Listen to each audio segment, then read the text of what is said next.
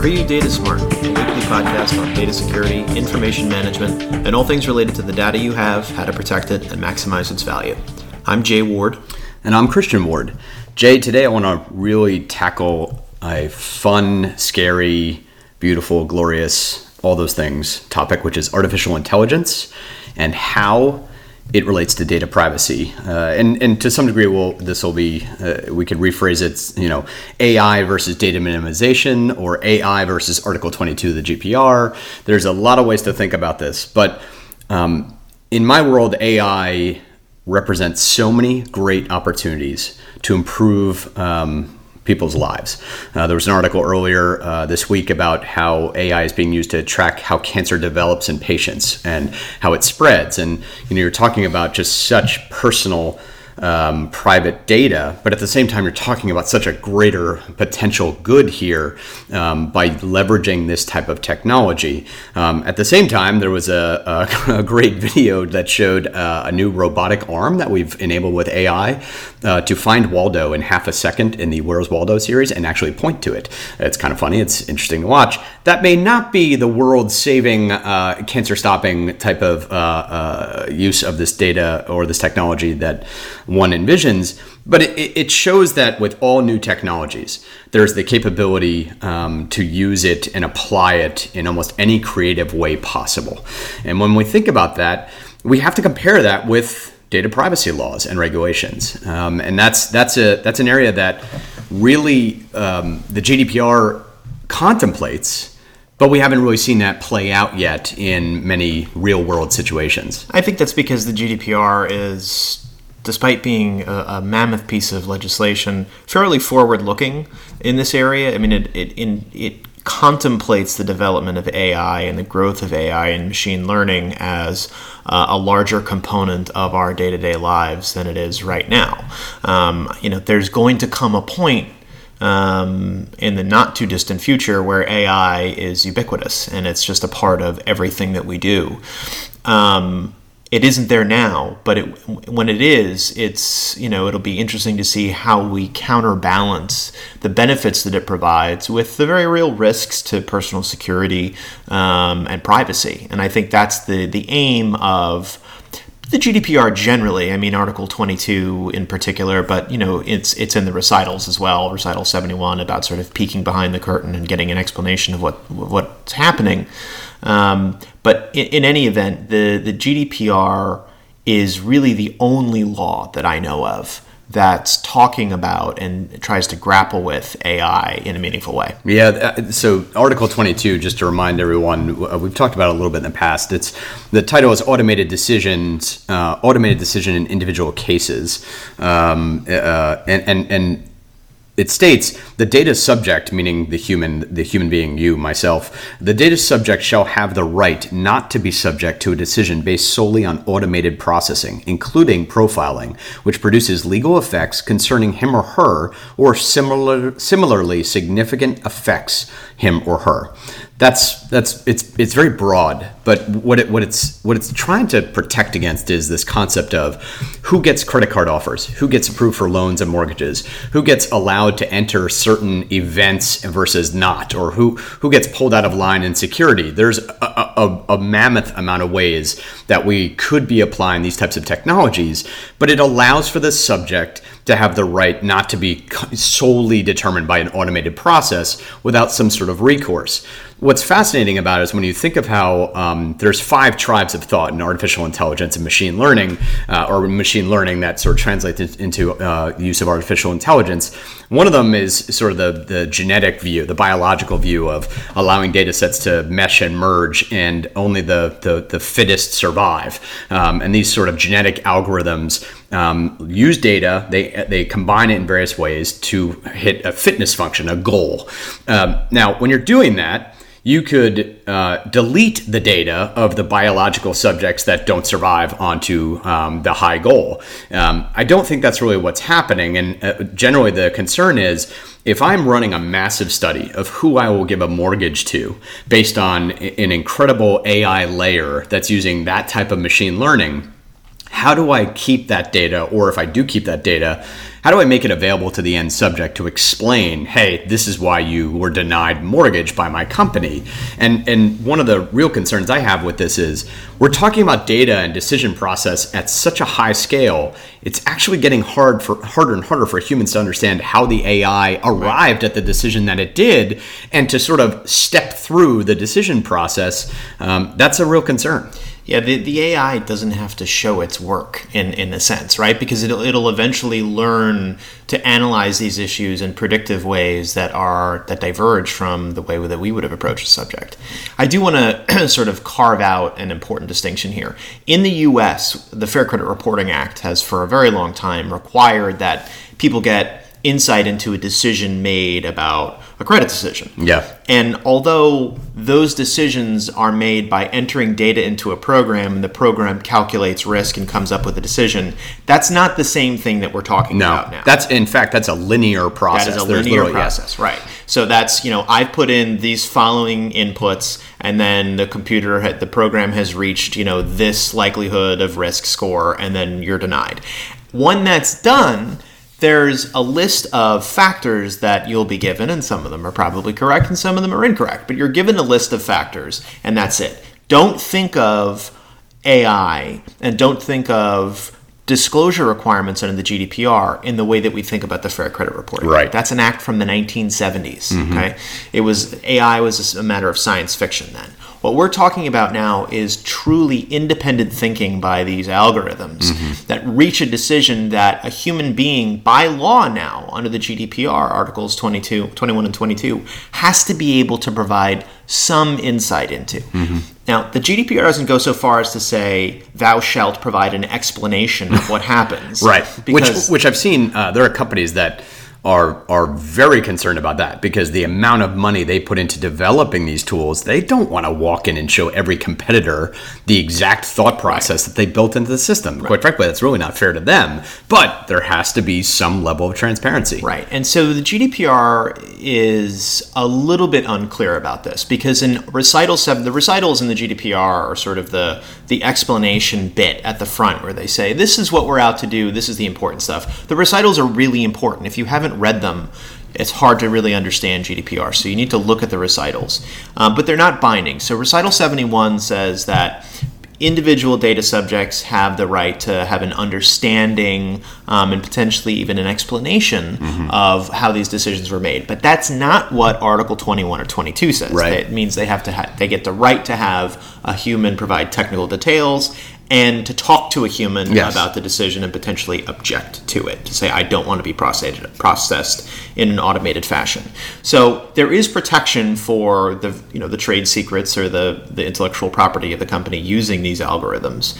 But that doesn't mean that there still isn't a real tension between the ability to object to automated processing and the operations of businesses that are going to increasingly rely on this. So there's tensions elsewhere too. I mean, you were just talking about deleting data sets of the fittest, not the non-fittest subjects, and only those who make it to the next level get to proceed. Well, but what about minimizing the length of time that we keep the data? Right. If you input data into a machine learning platform or an AI platform, it processes, in many instances, the data by incorporating each datum and factoring it into its thinking. It learns by accumulating and processing just massive amounts of data. And the more data it gets, the more identification points it can achieve. And quite frankly, not just the more, so not necessarily the breadth, but the length of time. Right. So the time has always been one of the most key relational points to build upon and wait upon. So it gives you the only really the totally human reference of understanding time is how we also explain our decisions. Right. So it really is critical, but data minimization again. How long are you keeping this data for? I mean, if you put it into, although you may not as an individual be able to access the information any longer, right? Even if you create a system where the data are entered into a database and we humans can no longer access that data. It's incorporated into the AI's algorithm. It's processed and understood. We can't touch it anymore. That doesn't mean that the data is not still being processed. it's being processed in a way that we can't access it, which in some respects is worse. That's more dangerous, right? We can't give the data subject access to it anymore. We can't heed a request for a halt to the processing anymore.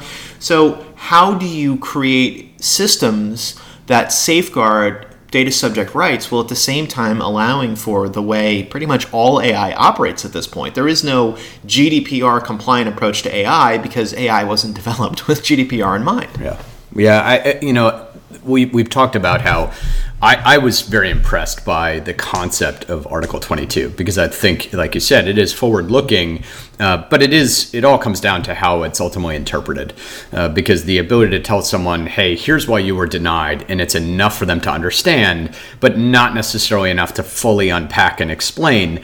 But then what starts to happen is you take those results, and someone has to check, okay, these people were denied, and here's the explanation they were given, because the only way to identify some sort of programmatic bias or the sort of mistreatment of citizens is to look across a larger set to understand the data, which is, again, in some ways, completely antithetical to data minimization. Because if I can't store that and analyze it, even a well-meaning company, which I believe most are, can't understand some of their own biases that are coming from perhaps a certain data set that's included in the AI. I'll always flash back to the Microsoft's Tay AI chatbot that became immediately racist after 24 hours exposure to a Twitter feed, which is, we know that content's there, and it just completely biased and destroyed this thing. And at the same time, that's going to happen a lot because we're going to always experiment with new data sets. But if we're limited to the amount of time that we can have it, and we're limited to the amount of time that it can be used, like for example, there was another article here that Google had partnered up with a couple hospitals to analyze mortality rates of people inpatient in health in the NHS system, and they I think found 93 to 95% in each hospital respectively that Google could predict using DeepMind's AI on the data which patients were not going to make it. And that's kind of amazing because if you're talking about that level, like literally 9.5 times out of 10, they know this person is really in danger compared to another. And I'm not saying that the staff doesn't understand it. I'm sure they do. But there's clearly, to get that level, there's clearly an understanding in the data. Now, what the outrage was is that showed that Google had access to the health records of 1.6 million people in the NHS. This is, again, the whole sort of balance of you're not going to have outrage without knowledge. If there isn't knowledge, there won't cause the outrage. And the outrage has to be balanced against the greater good. And AI presents so many great opportunities, but it's going to have to be balanced with it. I'm really hoping that at some point, as companies recognize the opportunities in AI, they are at the same time recognizing the need to come up with creative solutions, maybe even new businesses, quite frankly, that are lockbox storage concepts that allowed for this ongoing storage of data that went into decisions that happened 5 years ago, because it's gonna somehow backfire. If we minimize the data, then we don't have the information to go back and retrace and understand the mistakes that are made. And that's concerning, particularly with any decisions that are happening against or for a person. I think that's absolutely right. And Google does seem to get something of a free pass about stuff like this. Sometimes. There's this story. There's also a story that broke yesterday that Google had a secret deal with MasterCard where they were tracking offline sales habits. That neither one of them disclosed, even though it's post-GDPR. But you're not Google.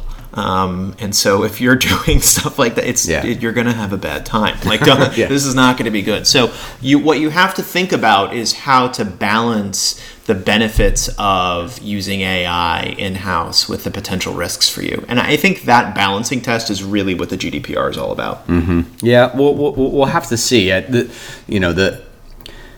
I don't know of any business that we work with today that isn't excited and focused on bringing machine learning and AI into their business.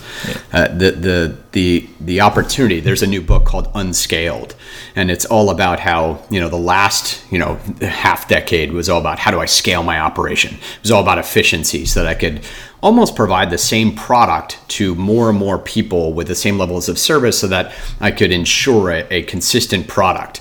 AI and machine learning are flipping that on its head, where they can personalize things to such an incredible level. It's literally unscaling everything to, what do I want to read today? Where do I want to go today? Where would I like to stay in a hotel? Where would I not like to stay? That type of understanding of a human being by a business or a corporation that has enough data to make those decisions is really a great opportunity. And it's gonna, in terms of healthcare alone, the opportunity is so life-saving. It's worth pursuing, but people have to understand, and regulators have to understand, this requires enormous amounts of data. Not because you'll always have to have it, but you do need to test and learn with it. And if you have to jettison it because you can't keep it, and this, by the way, this whole stuff of, it could be anonymized, it really can't in these cases. This is specifically and purposely. The point is that it's not. The point is to make sure it only tracks to you. But once again, I see business opportunities there. Is there a business that allows for people to store all of their personal data with a key? They can grant a company access to run their models, backtesting against how they would fare, get a report of, here's what we would have done for you as your travel agent AI for the last 6 years, and here's the savings you would have had versus the purchases you made. Would you like to move forward? If you do, you continue to grant and consent the access to your data, but it's a personal lockbox. There is some version of this that has to happen. Yes. But I mean, for now, the challenge is because it operates now. If you have any automated decision-making processes, it needs to be explainable now. And so if you want to know if you're ready to deal with that, go to the people who manage the automated systems for your company and say, can you explain how this decision was made to me? And if the first time they explain it to you, it does not make perfect sense, you probably have some work to do. Yeah, look, I think that's the balance here, that a lot of times we talk about data as lifeblood or as currency or as, it's where really money is. Regulation oftentimes follows where the money goes, and we've mentioned this before. In this case, regulation is trying to get ahead of this. Right. It is forward thinking, and I think it's very bright. I think the problem is it's not really that strict yet because we really don't know what's going to happen with it. This is another situation where, as the findings occur, it will guide companies on how they must prepare for this.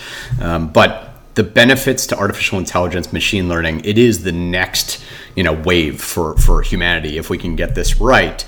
I'm glad to see that we're stopping, at least pausing for a moment to say the ethics that apply to this from a legal standpoint have to be thought about before we continue down this path, because this path is almost impossible to unpack if we don't think about it up front. Right. And systems are many times built with the best of intentions, but in these cases, we won't even know how we got to the decisions we had. So it's exciting to think that they're thinking about it. It'll be very interesting to see how it develops, and ultimately, if we have enough data to identify who Waldo is in the picture, then we've got to figure out how to explain to Waldo that we could find him anywhere in the world. I mean, we were promised hoverboards and rocket cars. Yes. And we find Waldo. Yes. And I'm disappointed in the future. Yes, I'm sorry to hear that. Well, thank you everyone for listening to this episode of Are You Data Smart? We'll see you next week. Thanks again.